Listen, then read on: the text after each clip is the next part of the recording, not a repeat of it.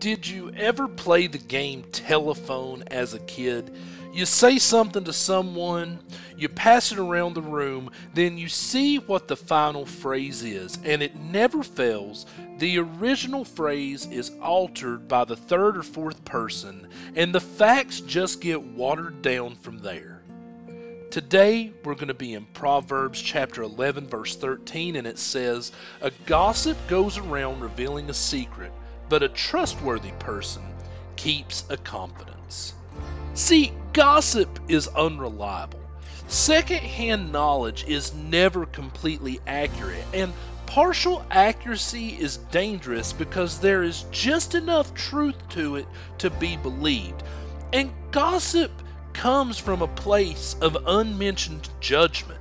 And there is no solid grounding for us to stand on because our role is not to judge, and we sure aren't sinless in our own lives. So, when speaking, it's important to keep two things in mind. First, is the person we're talking to in need of knowing something about someone else? And number two, is our statement 100% true? Usually, the answer to the first question is no, so the second question doesn't even matter. So, what do we have to talk about? Well, let's talk about God. Let's talk about what God did do. Let's talk about how miraculous and awe-inspiring His works and His life was and still is. God's abilities far exceed any excitement that can be made up and be gossiped about. Here's Aaron Schust with Ever Be.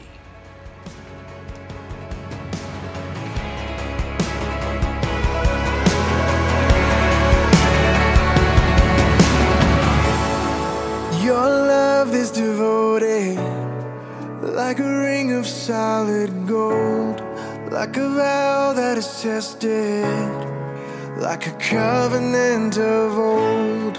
Your love is enduring through the winter rain and beyond the horizon, with mercy for today.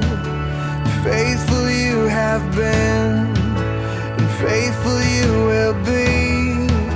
You pledge yourself to me, and it's why I sing. Your praise will ever be on my lips, ever be on my lips. Your praise will ever be on my lips, ever be on my lips.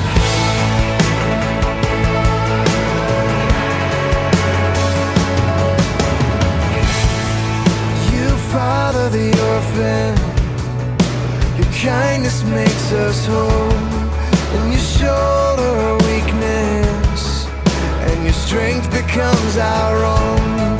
Now you're making me like you, clothing